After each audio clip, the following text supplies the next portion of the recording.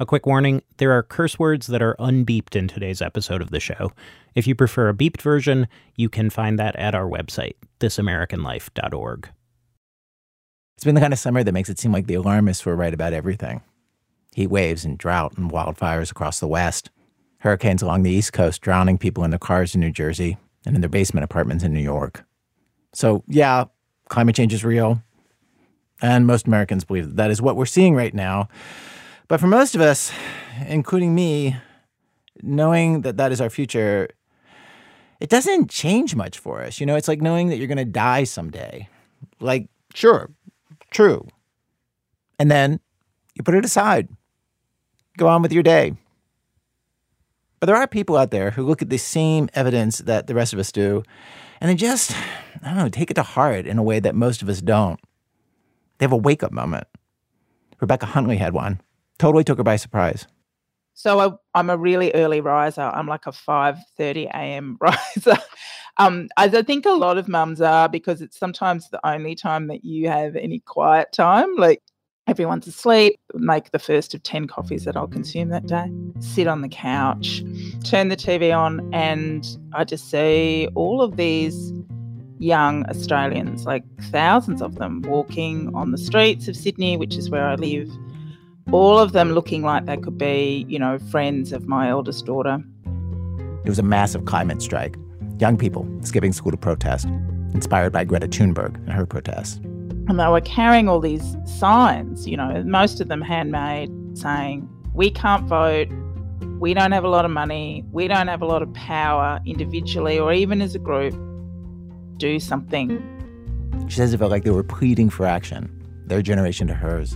And the fact that they seemed exactly like her own children, it just got to her in this way that was new. And I realised, actually, these kids are talking directly to me, specifically to me. It felt so personal. And I need to do something. And something in me shifted at that exact moment, and it felt physical. I felt an internal physical sensation. And even now, as I talk about it, I'm not a crier. I actually well up with tears thinking about it, because it was this genuine sense of, you know, I can think about my kids and the things that I do for them every day. You know, I make sure they brush their teeth and I make sure they do their maths homework.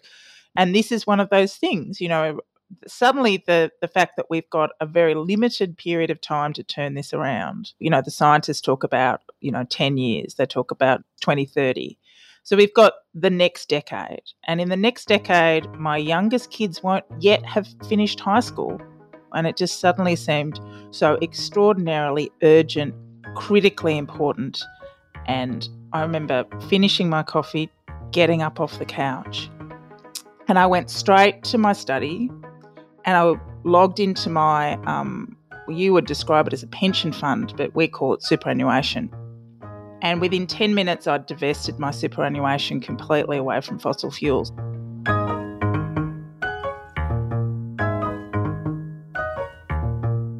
And so that was one of, hundreds of different things that I started to do from that point on, triggered by that moment. Rebecca actually talked to one of our producers, Aviva de Kornfeld, who in the last few months has interviewed dozens of people who have had these wake-up moments. Hey there, Aviva. Hey, Ira. So these happen in all kinds of different ways, right? Yeah, to all kinds of different people, all of whom actually made a point to tell me they did not consider themselves environmentalists in any way prior to their wake-up moment. Oh, wow. Yeah, it's more like they were just walking around and got bonked on the head and then everything changed. People describe it like waking up in a bizarro world where everything's the same, but the way they feel about it is totally different. The wake-up reorganizes their priorities completely. In fact, lots of support groups have popped up in the past few years to help people deal with the immensity of these new feelings. What happened to Rebecca? In Rebecca's case, she totally changed the focus of her career, pivoted it to climate issues. She also cut back on eating meat, decided she needed to get an electric car or have no car. And those are the kind of things that would affect the rest of her family, her husband and her kids. And what I found in these interviews is that this is where the trouble comes in for so many people. Like when their families haven't undergone the same transformation that they have. Right. That makes sense. Yeah. Everyone mentioned some version of this. Like this one guy, Glenn Schleier, I talked to, After his wake-up moment, he tried to convince his whole family, brothers, sisters, nieces, nephews, to all see this the way that he now did and to come to climate rallies with him. The common reaction that I got was, wow, I didn't know you were so passionate about this environmental stuff, or like you're really into this. It's really like interesting. It's great. It's great. I really support you. It's great that you're into this. And that was just like, that was so frustrating to me because I'm like, I'm not into this. It's just what's happening. It's like if there was a truck barreling toward us and I was trying to get us out of the way, you wouldn't be like, wow, you're super passionate about trucks. Like, I just didn't know you're like so into trucks. Like, was this always a thing? I think it's really great that you have this interest. It's like, no, this is just what's happening. So I was like, you just keep running back and forth, like yelling at people? Do you ruin your relationships? And I realized that I was potentially impacting relationships that are the most important thing to me in the world for no benefit. No benefit because? Because it wasn't changing anyone's mind. It wasn't working. So Glenn decided to leave his family alone. But other people told me that they couldn't back off in the same way, and it's had a huge impact on some of their closest relationships. And that actually brings us to today's program. The idea for our show today came from Aviva's interest in these families where one person sees something that feels big and important and urgent, and they try to bring everybody along, and it is just bad for everyone. We have one story like that, plus a story about a surprisingly effective way to deal with the problems of the world, large and small. From WBEZ Chicago, it's This American Life. I'm Ira Glass. Stay with us.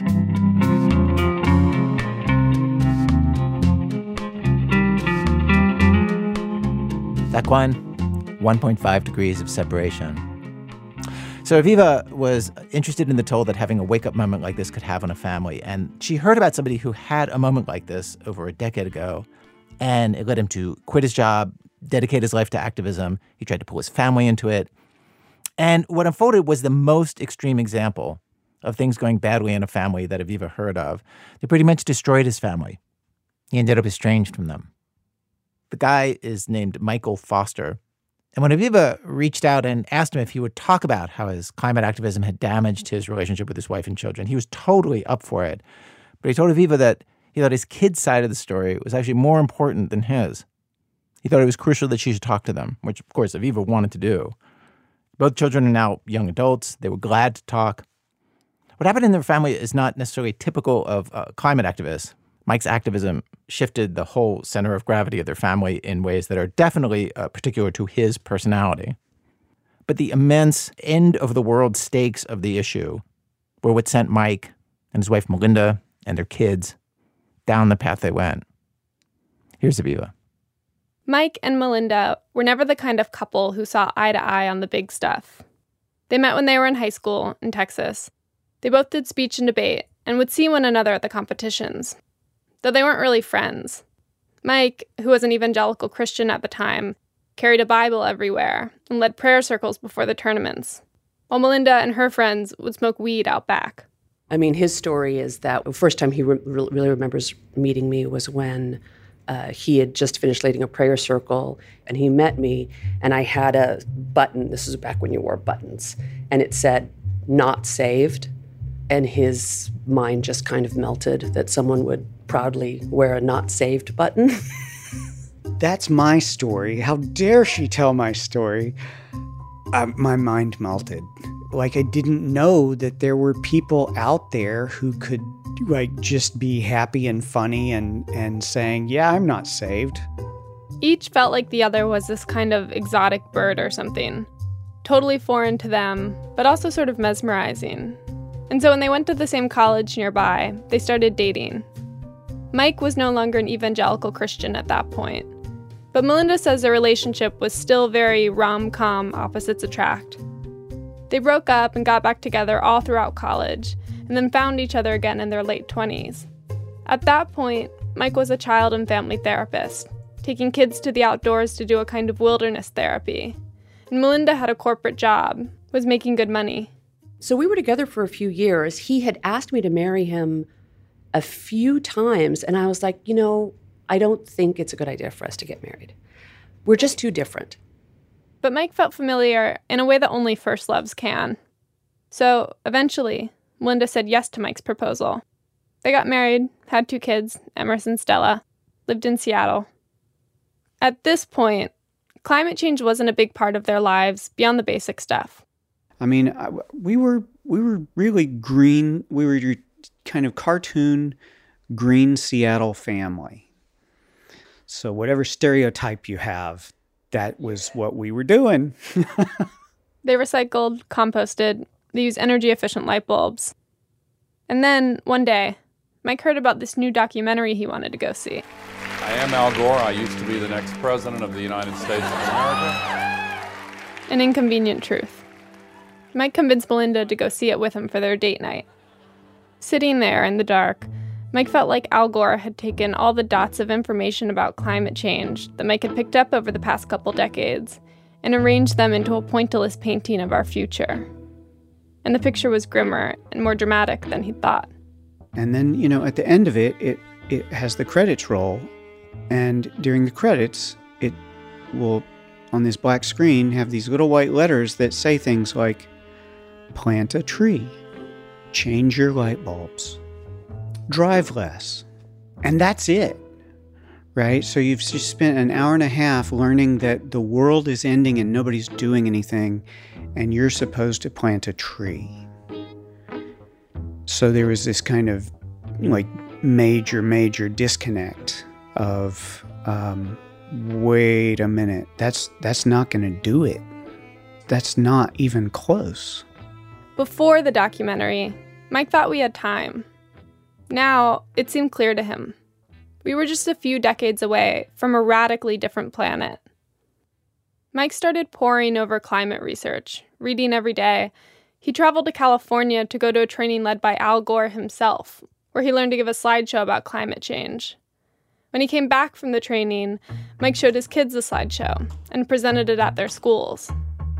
Emrys, Mike's older kid, who, by the way, uses the pronouns they, them, remembers being excited by that. This was in 2012. Emrys was 10 at the time. It felt like kind of like minor celebrity status, right? Because my dad was a guest speaker, and I needed everyone to know that, that was my dad. It's like, the presentation we're having today, yeah, my dad's doing that. Or I heard that my dad's going to be coming, next week to do a presentation in class. Mike and his kids start climate clubs at their schools. Mike also teaches Emrys and Stella the slideshow, and they all start going around to teach it together. Both kids threw themselves into the work. For Emrys, the importance of the topic immediately resonated. But Stella, who was 8, had a much simpler reason. It was a way for me to get his attention. If I asked a question, he would be paying attention to just me rather than, the family, which I guess is kind of selfish, but, at the time I was like, Dad, look over here. I can ask questions about climate change. I'm smart. News of Mike's slideshow spread, and he started being invited to present at other schools. Pretty early on, Mike decided that kids were the answer. His activism would focus on them. That was already a specialty as a therapist, and he figured children have the most at stake here. They're open to the message, and adults will be able to hear the science from them differently than they'll hear it from other adults. So, Mike's first big step down that path, he organized a march with a national kid-centered climate group called I Matter. He says the Seattle police gave the marchers a 14-motorcycle escort to Pike Place Market. Emrys and Stella both spoke at the march. Emrys said they'd never talked in front of so many people before. He helped me write my speech and he had me practice it a ton. I was super excited to speak there because everybody's attention was on me. Stella, the younger one, found all the attention a little overwhelming. The main thing I remember was looking at my dad to kind of focus my gaze. To steady you. Yeah, I really looked at him to kind of not freak out. In this speech, and all the ones after it, Emrys says that Mike gave each of them specific roles to fill. Roles that Emrys says they naturally fit into. Stella was the one that would make the audience go, oh my gosh, she's so cute. Hi, I'm Stella Foster, and I'm 9 years old. And then I was the one who was supposed to make the audience go like, oh, okay, wow. It was like a 1-2 punch. Like Stella disarmed them and then you went in for the kill. Yeah, basically, yeah. I think I was a little bit supposed to scare people. We just need the adults to get their acts together and realize that each year they wait is 30 more years of floods, fires, droughts, famines, and extinctions. For Melinda, watching Mike and the kids give speeches and spend so much time together, it was really nice. They're having fun and working on something that felt so important. She wasn't around much to help. She had a big job at a telecommunications company that kept her busy and on the road a lot of the time. But she jumped in where she could. She made a website for Mike and did a lot of the behind-the-scenes logistics stuff she's good at.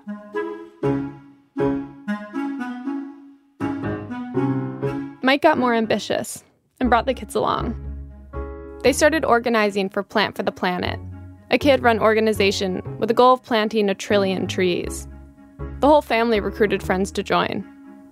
Mike quit his job to focus on climate work. Emrys and Stella met the governor and the mayor. They were lead plaintiffs in a lawsuit against the state of Washington to curb emissions.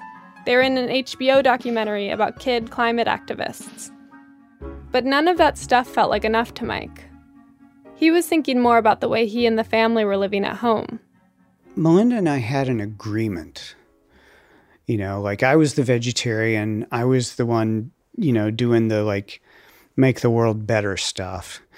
And she was the one who was working at the corporate giant paying the bills. And I was fine with that.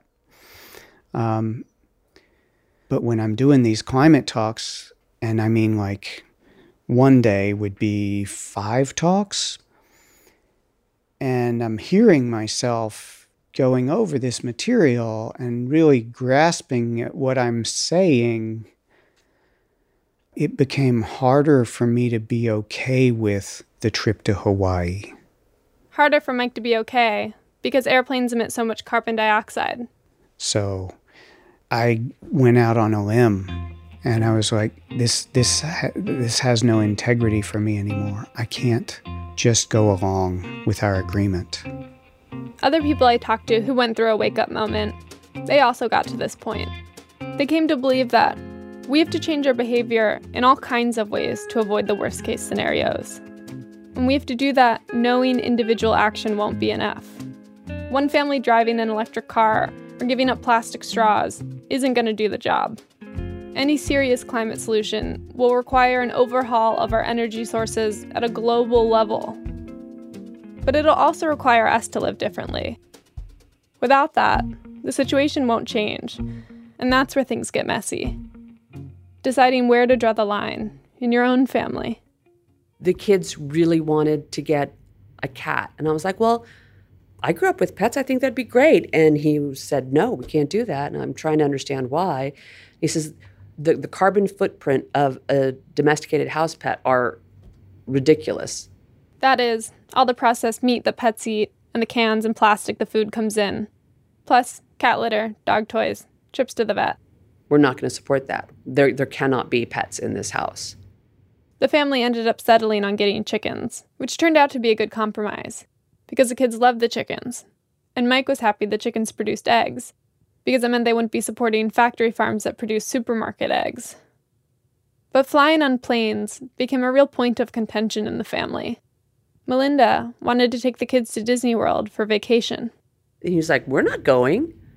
I'm like, we're not? He's like, no, we're never getting on a plane again. We're not? I missed that memo. What? And I made the mistake of saying, but I fly for work. And he was like, exactly. And maybe if you didn't fly, the world would be a better place. To Mike, flying felt like an existential threat to his kids' futures and to everyone's. It was unbearable for me to continue doing the things that were going to make their life impossible, actually impossible, in the near future. At the time, did you have any doubts about the lifestyle changes you were making? Because you're sort of having to balance really believing in the cause and also accepting that you're a dad with 2 kids and, maybe one pet doesn't actually make that big of a difference in the grand scheme of things, but it does make a really big difference in my kids' lives. Like, how did you balance that? That was really impossible to balance because I'm not talking about a cause, because I'm talking about their survival and the things they're going to suffer when they get older. So anyway, so I'm sorry, I'm getting into the preaching mode and we're trying to talk family here, but to me it's the same thing. So Melinda kept flying for work, but nobody else flew. And Melinda didn't like all these changes, but she didn't disagree exactly. Climate change is a noble cause. That was what I was telling myself. This is for the world. This is for a better future for my children and their children. Why am I being such a bitch about it?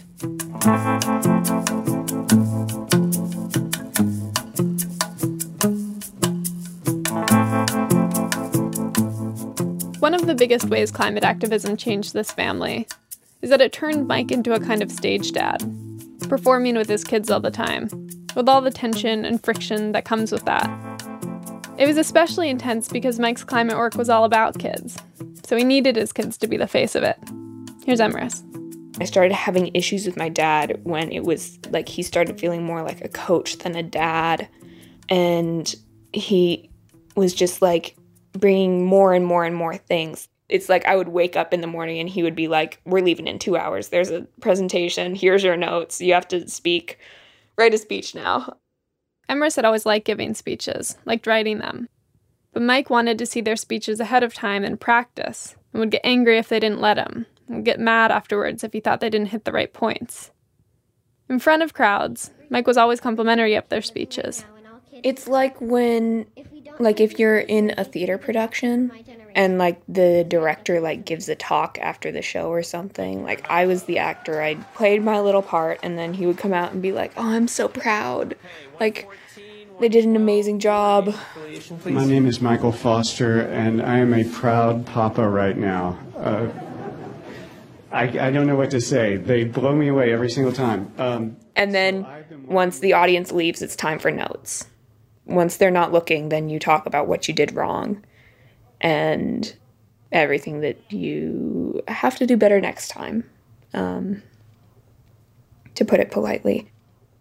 Since Melinda was off working so much of the time, supporting the family, she had no real sense that, increasingly, this had become Emrys and Mike's dynamic. Until one day, the kids had a speech far outside of town.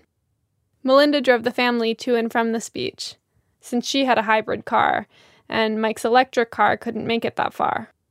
Emrys had given a speech, and I thought it was brilliant. I'm the mom. And we got in the car, and I was driving, and Mike was in the seat next to me, and the kids were in the back.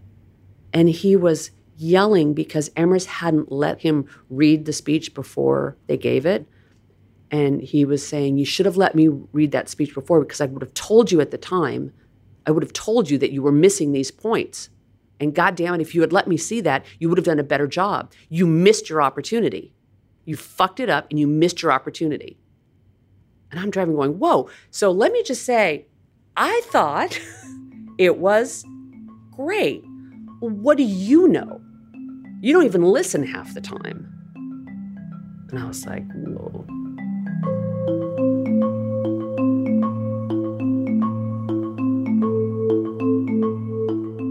Looking back, Melinda points to this moment as one of her failures, that she let her kids give speeches after this.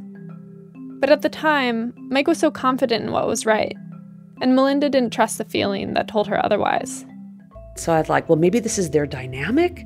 Maybe this is how they communicate, that they flare up and they, not that the kids ever yelled, but maybe Mike yells, but maybe that's how it works. And because the next day they're working on it again. And he's a family therapist or a child therapist. He's a child and family therapist. So, there's that hanging over my head too of like, he knows. He's the expert.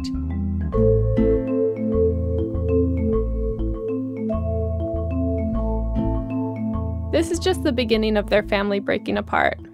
And one of the reasons Mike was eager to speak with me is because he feels pretty in the dark about what happened, what split his family up, and left his kids so bitter that at this point, they haven't spoken to him in years. He doesn't get what he could have done that was so bad his family still wants nothing to do with him. He said he feels like he's in an Agatha Christie novel. He knows he's the killer. He just has no idea how he did it. When we spoke, Mike never contested anyone's memories of what went down. He told me, if they said it, I believe it. He knows he has a temper. Linda said he's always had one.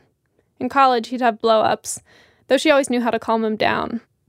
But Mike and Melinda and the kids all agree. The outbursts ramped up considerably after Mike got into climate activism.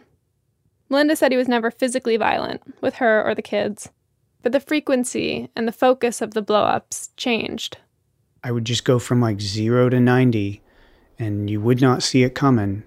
And all of a sudden, it was like, inside me, it felt like, okay, the world is going to end because of this, right? Because of climate. Because of something somebody did or said or whatever. Like if our family or you and me can't do this one simple thing, then how does the world get to remain living? Right? Like the stakes always felt that high.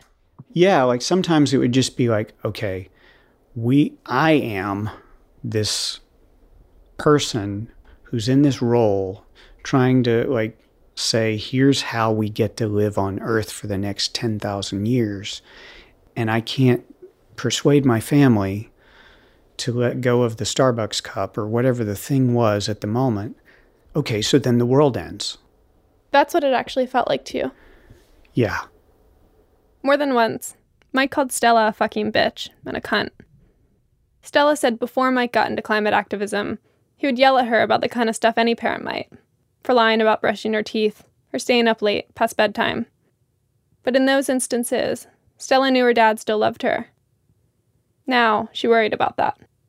I had a good father for years before the climate change started. There were flaws, but it was only once, it was climate change where he'd put so much of himself into it and wanted me to put so much of myself into it that I really got the feeling that his love was completely conditional.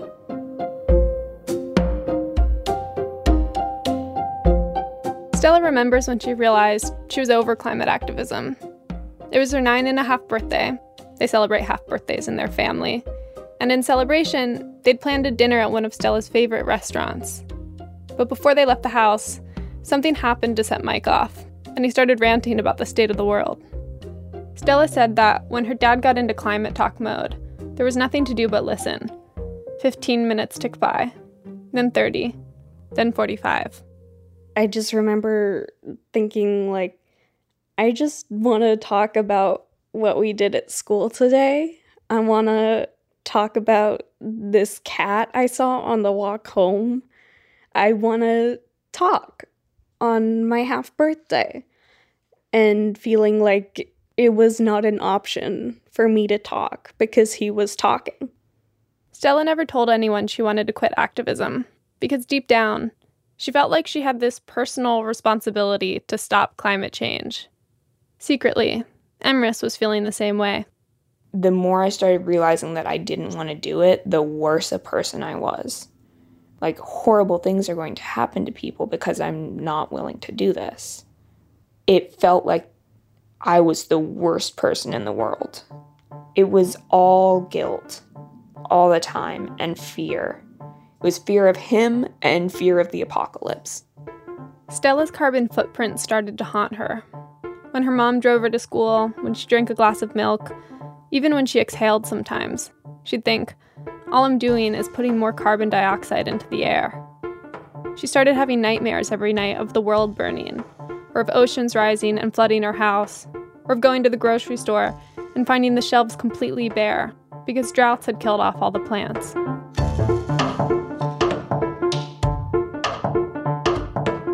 Mike and Melinda both told me they had no idea the kids were feeling this way at the time, which, Emrys and Stella said, makes sense.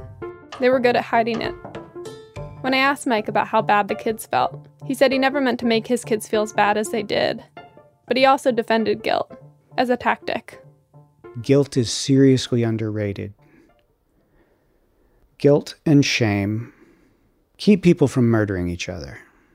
And honestly, guilt may be one of the few things that could keep life on Earth going for the next 10,000 years. If we can't feel guilt or shame about what we're doing and learn how to do something else, it was over a long time ago. One way to hear this story is that it's not about climate change, but about a dad who sort of goes off the deep end for reasons that have more to do with his own personality than anything else. But I can't dismiss the role climate change plays in this story. I think the grim picture of the future that Mike carries in his head is actually more accurate than the picture most of us carry around. And it's genuinely hard to figure out the right way to have feelings about climate change. It's easy to lose perspective when the problem is so vast and woven into every part of how we live, how we get to work, what we eat, and the stakes are so high.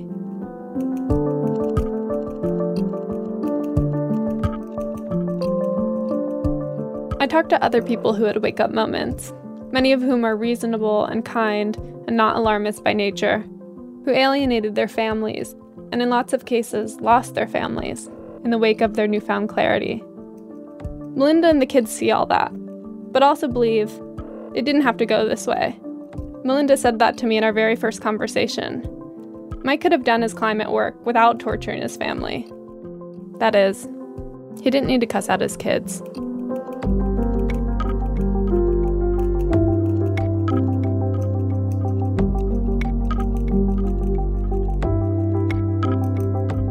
Coming up, how the most ambitious, arguably most successful thing you ever do as a political activist can also be the worst thing that you do for your family. That's in a minute from Chicago Public Radio when our program continues. It's This American Life. I'm Ira Glass. Today's program, The End of the World as We Know It. If you're just tuning in, we're in the middle of a Aviva de Kornfeld story about Mike Foster and his family, and how his climate activism led to changes in their family and ultimately divorce and his estrangement from his two kids who he hasn't spoken with in years. We will pick up where we left off. Both of his kids, Stella and Emrys, want to quit doing activism with their dad. Again, here's Aviva. It takes about 2 years of going to climate meetings and speaking at rallies with their dad before Stella and Emrys confided in each other about how they really felt about it and what they actually wanted. Here's Emrys.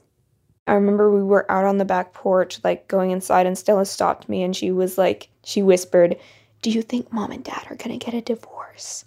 And I was like, "I don't know, but I kind of hope so." And she was like, "Me too." And that was really, after that, it was kind of better because we had that solidarity. Stella started doing secret research about parental custody to figure out the odds that she and Emrys would get to live with their mom in the event that her parents did get divorced. And she started dropping hints.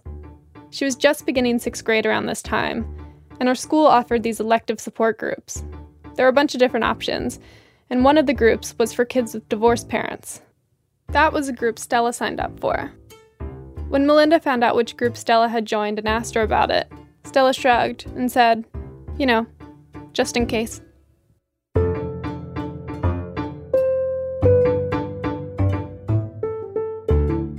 Things continued like this for a while, everyone going through the motions, until it all came to a head one night. Emrys wanted to go to a Fall Out Boy concert. Mike insisted they come to the monthly Plant for the Planet meeting instead. When the meeting was over, Emrys and Stella waited by the car for 45 minutes in the cold before he came out. We started driving home. I think I was very obviously sulking. And ultimately I told him that I was annoyed that he had taken so long to come back and that I hadn't really wanted to go to the meeting in the first place. And he just lost it. He got so mad. Stella remembers this night too. He was shouting in this car, just yelling You're ungrateful. You don't realize how much I do for you. Why can't you just go along with it for one night? What is your problem? What is so important about this fucking concert? And he was driving erratically. He would pull the car over super fast and turn and start yelling at us again, like unprompted. And what are you guys doing at that point? We are literally, both of us are just sitting in the back seat, mouths closed, eyes wide, crying. Absolutely terrified. I'd never seen him that angry, and I'd seen him get angry a lot. And so, yeah, when we came home, we just, like, got out of the car as fast as we possibly could and ran inside, like, to get to our mom, because it was, like, the safe zone in, like, a game of tag or something. It was, like, she meant protection from him. I was in the family room, and the door flew open. The kids came running in, crying, sobbing, and their dad came running in after them, screaming at the top of his lungs. And I'm like, whoa, whoa, whoa, what is happening here? What is going on? And I went upstairs to talk to the kids, and they said they were afraid they were going to die in the car. I'm like, what the hell happened? Melinda made up her mind. Not long after that night, she told Mike she wanted a divorce. Mike calls it a climate divorce. Melinda says no. If anything, climate change kept them together longer than they should have been.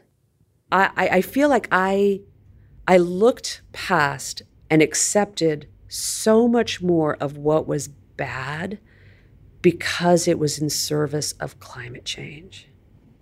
If he had been a QAnon conspirator, it would have been so easy for me to say, no, not doing that. But it's climate change. I am...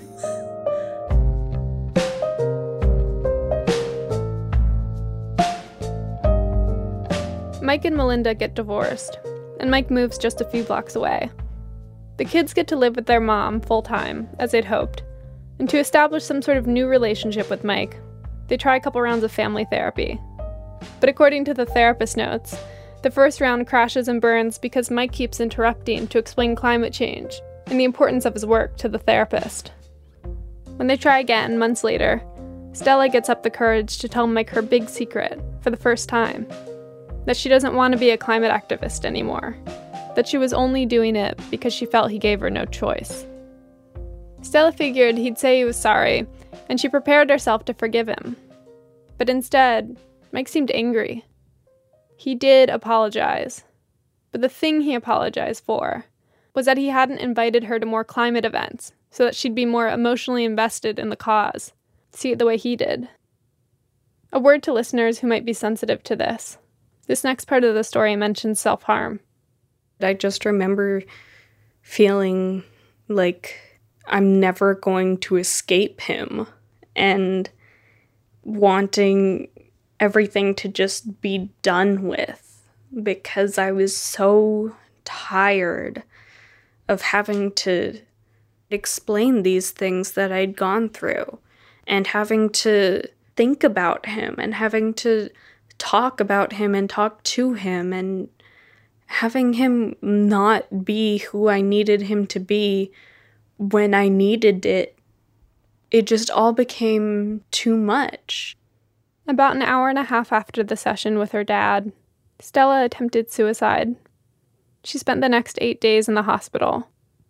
She told her mom to keep her dad away from her. She didn't even want him to know she was in there. For me, it was the first time that I said no. I mean, it wasn't very dignified. I was kind of like screaming and crying like, no, don't let him in, don't let him in.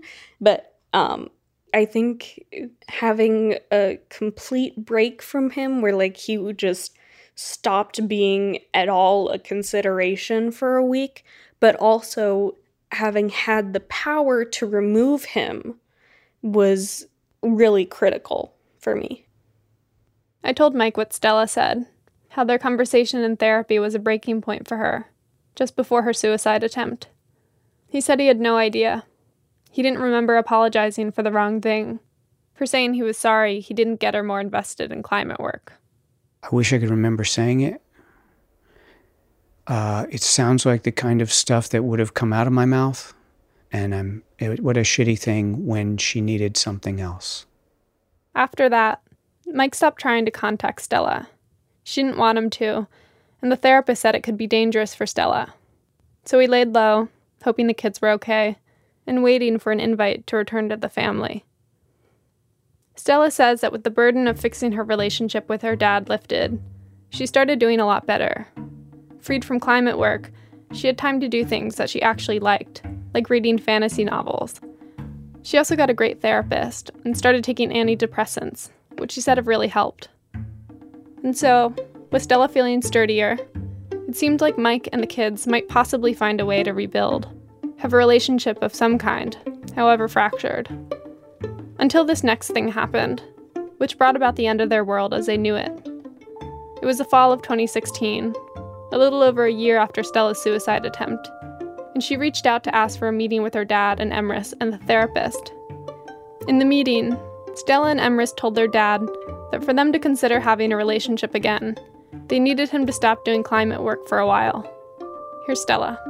He said he would, and it made me really happy. It felt like change. Emrys was struck too. Maybe if he could get rid of that, then he really does care about us. Like, he must really love us if he's willing to give that up. A few weeks after that, after Mike told his kids he would stop doing climate activism, he did his most extreme climate action ever. Protesters manually turned off 5 oil pipelines today. One of the 5 protesters can be seen here turning off the pipeline valve in North Dakota. The group says Mike traveled to North Dakota, broke past the fence around the Keystone Pipeline, and turned a valve, shutting off the flow of oil. He was arrested on site, and at that point charged with 6 felonies and 2 misdemeanors, which combined could land him in prison for more than 90 years.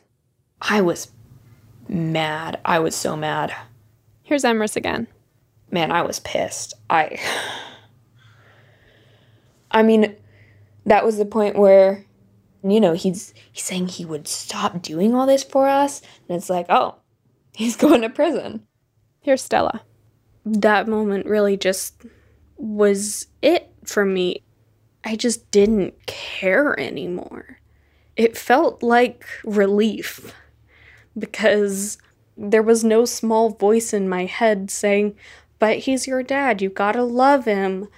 I was complete and whole and didn't need him and didn't want him. A bunch of the charges were either dismissed or amended, but Mike ended up spending 6 months in prison. He told me he didn't realize his kids were asking him to stop climate activism right then. He thought they meant someday. He said he had no idea this was the last straw for them. The valve turning propelled Mike to fame in a new way, especially in their little green Seattle community, Melinda says. Then the story was, he's a hero. Look what he's done. He's a hero. He is a hero. And there was an article in the local Seattle magazine which painted him as this martyr and talked about how he sacrificed his relationship with his children for the planet. And they tried to say that, we couldn't fly anymore and the marriage broke apart. And he had a quote saying something like, basically, I just annoyed the fuck out of them. I was like, that is such a simple viewpoint. You didn't annoy the fuck out of us. You were as annoying as fuck, but you actually wounded us. You harmed us. You hurt us. After the Seattle Magazine article came out, climate people would come up to Melinda and the kids and tell them they should really talk to Mike again. They should forgive him because he's doing such important work. But Emrys doesn't see his work that way. I think it's made it so that his name means something, but to very few people. It's a subset of people who are already inclined to that stuff, but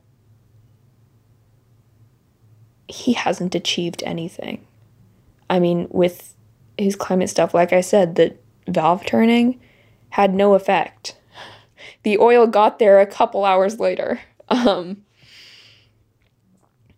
He's made a series of empty gestures and spent years posturing as a hero and a family man, and has just destroyed everything I think that was actually meaningful about his life. And I think on some level he knows that, and that's part of why he's so distressed about having lost his family. I don't know. I guess I wish him well, but he can find meaning that isn't family at this point, because we're done with him. It's been nearly 6 years since Mike and Melinda got divorced. There's been essentially no contact between Mike and the kids since the valve turning. The first time I talked to Mike, our interview lasted 9 hours. Mostly because almost every question I asked about his family, he ended up veering into climate change. How bad things were, how no one was doing enough, how so many endemic species face extinction this century, a fact he told me 4 times in our interview. He oscillated between extreme sadness over his non-existent relationship with his kids, to anger about the state of the world, to agitated concern that I hadn't asked him any of the right questions yet, because I hadn't asked him about the science, about what it was going to take to change things. The morning after our interview, I woke up to an email from Mike, and he asked for a do-over. He said he'd accidentally gone into climate rant mode, instead of speaking as a dad. He said, quote, "I can't live with what I said. I can't. My ramblings sound monstrous and idiotic." We tried again. He told me he didn't agree with his family, that the problem was his personality and the way he handled his activism. He thought there were things he could have done better, but the real problem was that he and Melinda weren't on the same page. I told him I didn't think having 2 parents like him would have solved things with the kids. He didn't see it, and didn't understand why his family couldn't have brought up how they were feeling with him. Like, it's still news to me that they're afraid to talk to me about this stuff. I understand you've kind of told me that there were these moments when I got angry and I was really, really scary to them. And a big person and little kids totally get that and take responsibility for that. And yet, the apologies, the talks, the hugs, the bedtimes, the whatever, the living life that happened in between these whatever months of not being angry, I guess I was under the illusion that they could talk to me about anything.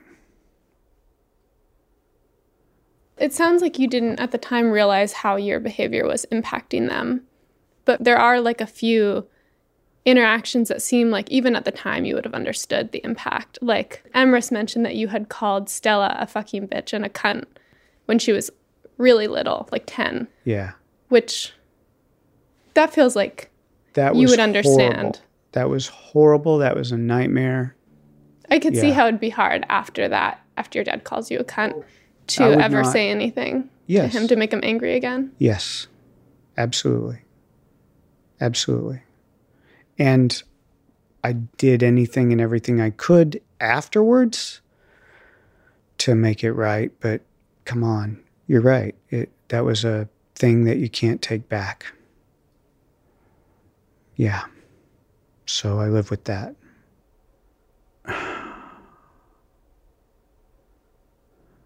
I'm broken. I don't know why I'm here. The thing I love the most is the thing I'm farthest from. Things for Melinda and the kids are pretty good these days. Stella just turned 18. She says her climate nightmares only come every couple weeks, instead of nightly. And she's off at college this fall, a milestone that, for a while, she never thought she'd reach. Emrys is 19. They work on a boat, teaching kids about marine life and maritime skills, a job they love, though they skip out on teaching the lessons about climate change. They said they're not ready to do that yet. While I was out in Seattle doing my interviews this summer, The Pacific Northwest was in the midst of the most extreme heat wave in the region's recorded history. Cable lines melted, roads cracked in the heat.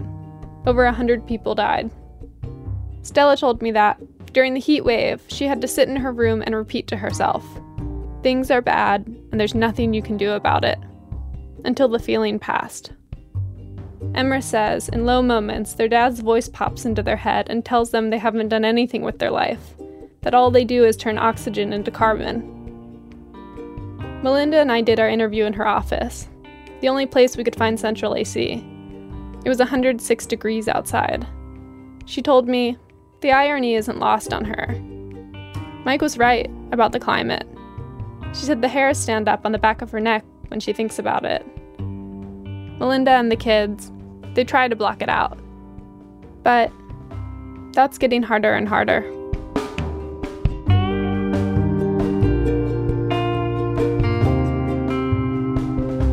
Aviva Kornfeld, she's a producer on our show. Just a note, if you or somebody you know might need help, the National Suicide Prevention Lifeline is available 24/7 at 1-800-273-TALK. Again, that's 1-800-273-8255. You can feel it in the streets on a day like this. That heat, I feel like summer. She feels like summer.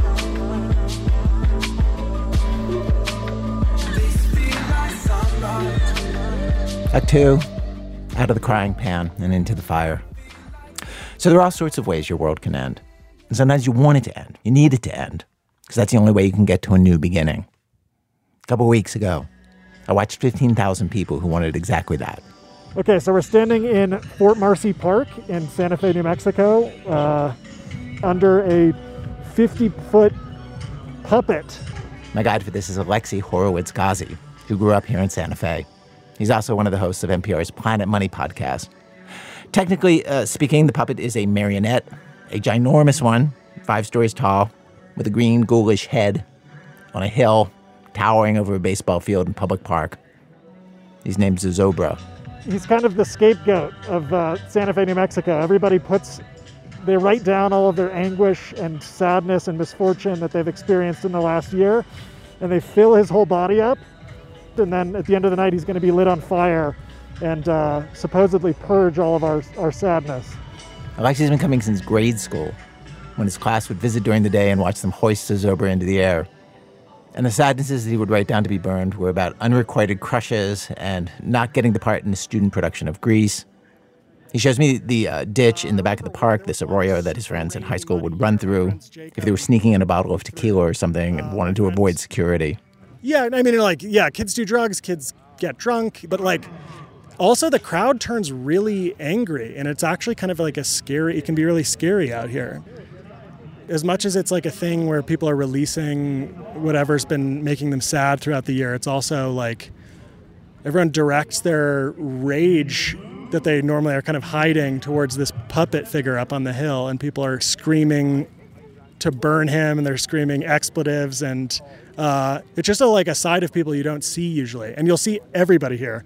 It's like Santa Fe is a small town, and so I've seen teachers from high school or from elementary school as far gone as any of us. Drunk. But Alexei says you see everybody here. Just to put that in perspective, Santa Fe's population is around 80,000. 60,000 people usually come to Zozobra. Though this year, because of COVID, they limited attendance to a fourth of that. It's tons of families, maybe half Latino. The sadnesses that people write down to be burned are officially called glooms, and they're collected in boxes in town before the event and at the event. Come right up. We've got plenty of paper, plenty of pens, and plenty of boxes. You got the gloom? We have the receptacle. That doesn't work. You're going to have to make a rhyme. You've got the gloom, we've got the room. There you go. You want to stand in her? No, not so much. As I'm sure you know, it has been a boffo year for gloom. Lots of people wrote notes about COVID and loved ones they lost. But also about other big glooms. Climate, Afghanistan. Alexei's got some family in Kabul that he's worried about. And he put that into his note for Zozobra, along with some other people he wanted to remember. People write down all kinds of personal stuff. Like right now, my dad's in a psych hospital this week, and I'm picking him up tomorrow, but I wrote in something for him. So I just put the, I know this is a little personal story, but I put my ex left me, my uncle and dad passed away, and then my friends were ghosting me. And then I just said 2021 has to gotta go. At the Gloombox tables, I saw an 8-year-old boy, Julian, who carefully wrote on a slip of paper, "I miss Mom. I miss the house." His dad, Joaquin, explained. Basically what happened was because of COVID and everything, losing my job, I wasn't able to make the payments on the house, and I ended up losing it. So that's about it. Yeah. Julian's mom moved to Colorado. In the past, people have brought legal papers from disastrous lawsuits to go into Zozobra for burning. This year, Kay Arnold's medical diagnosis made it into the pile. Kay was diagnosed with stage 4 breast cancer in May.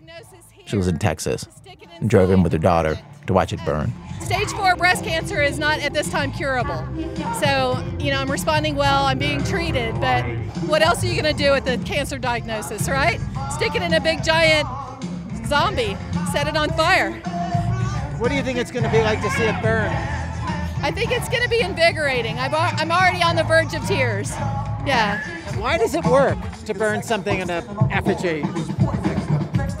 I just think it helps you to feel like it's gone. I don't know. It's just that's a good question. It feels like you're doing something, especially about something that maybe you can't do anything about, I don't know. It feels like, when you can't do anything, why not set it on fire? She'd already done everything reasonable for her illness. Doctors, medicines. Time to try something unreasonable. Caterina Valdez brought her wedding dress to be burned. One of the organizers actually sent her a photo of the dress hanging inside Zozobra that she showed me on her phone. So that's the back of the Zozobra, and then my dress is right there at the bottom with the envelope that I put a letter from myself just saying goodbye to my past, that time in my life. It's interesting, it's just hanging there, like on a hanger. Yeah, it's on a hanger. It really, literally is on a plastic hanger hanging in Zozobra. Also in that envelope, some photos that she never wants to see again, and a promise ring, given to ask forgiveness, Caterina says, for something she never should have forgiven. She was married for 7 years. What's it like to see that there? It's really exciting. I'm sick of seeing it in my mom's closet, and I've been divorced for 3 years, and I want to move on. I have 3 beautiful children that are finally in a really healthy and safe environment with us, and they're, thriving at school. I have a beautiful, amazing new partner. He's gonna start giggling. We've been dating for 7 months, and so it's just it's the perfect time to do this. She'd love to bring the kids with her to see the dress burn, but she said they're with her dad. Actually, at Zozobra. Somewhere. Right then. And I don't know if he knows now. I didn't tell him, but I'm sure my kids did. Wait, I just want to look out on the field. So somewhere in this field is your ex-husband with your 3 kids. Children, yes. Who have definitely told him that your wedding dress is in there. Yep. She said if it upsets him, she's sorry. But she needed to turn the dress into ashes.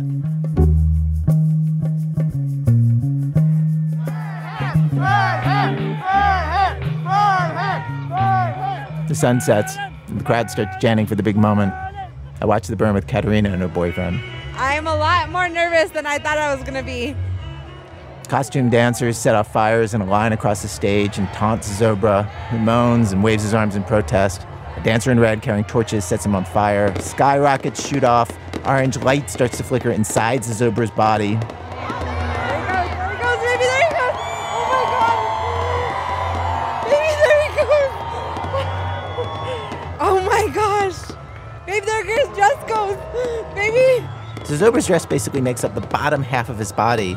And of course, inside his dress is Caterina's dress. Wait, look, now there's fire inside the dress. There it goes. Baby, there it goes. There's his skirts. And that's where my dress was. Zozobra flails his arms just a little while longer, and then it's done. And there it goes. He just collapsed to the ground. Oh yeah, our glooms are gone. And that's it. Our glooms are gone, and we move on. You feel good? Yeah. Yeah, I feel amazing. And you feel different than you did earlier. Yeah, this is what I hoped for. So it worked. It worked. So I'm excited to see what the morning brings. Everyone Alexi and I talked to afterward said they felt different, less encumbered, though nobody could explain exactly why. A few said it's just primal, throwing something into the fire to vanquish it.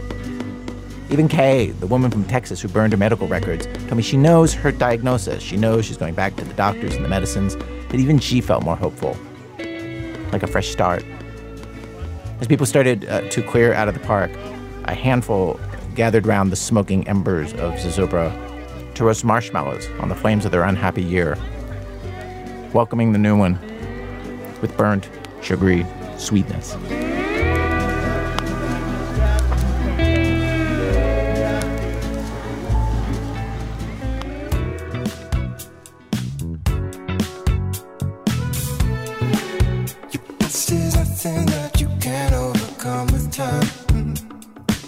So burn it with me. Time is nothing, I've got water all the time. So burn and be free wherever you are. My favorite flame, you always burn away my pain. In the middle of the night, where have you now? In the middle of the night, I'm burning for you. Well, today's program was produced by Miki Meek and Aviva de Kornfeld. The people who put together today's show include Bim Adewumne, Sean Cole, Damian Graves, Seth Lynn, Mary Marge Locker, Stone Nelson, Catherine Raimondo, Alyssa Shipp, Jessica Soriano, Christopher Swatala, Matt Tierney, Julie Whitaker, and Chloe Weiner. Our managing editor this week, Diane Wu. Senior editor, David Kestenbaum. Our executive editor, Emmanuel Barry. Special thanks today to Rebecca Huntley, who you heard in the opening of our program. One of the things that she did after her wake-up moment is write a book. It's called How to Talk About Climate in a Way That Makes a Difference, which is where we first heard of her. Also thanks today to Brett Wien, Casey Souther, Christy Drutman, Juliet Leo, Beth Hose, Fred Arisman, Lisa Jaramillo, Desiree Lira, and Julia Goldberg, who is manning the gloom boxes at Zozobra. Our website, thisamericanlife.org. This American Life is delivered to public radio stations by PRX, the Public Radio Exchange. Thanks, as always, to our program's co-founder, Mr. Torey Malatia. He was making fun of me this week because he found out that I am really into skateboards, though I have to say, not the entire skateboard, okay? I don't care about the deck or the wheels. Wow, you're super passionate about trucks. Like, I just didn't know you're, like, so into trucks. Like, was this always a thing? I think it's really great. I'm Ira Glass. Back next week with more stories of This American Life.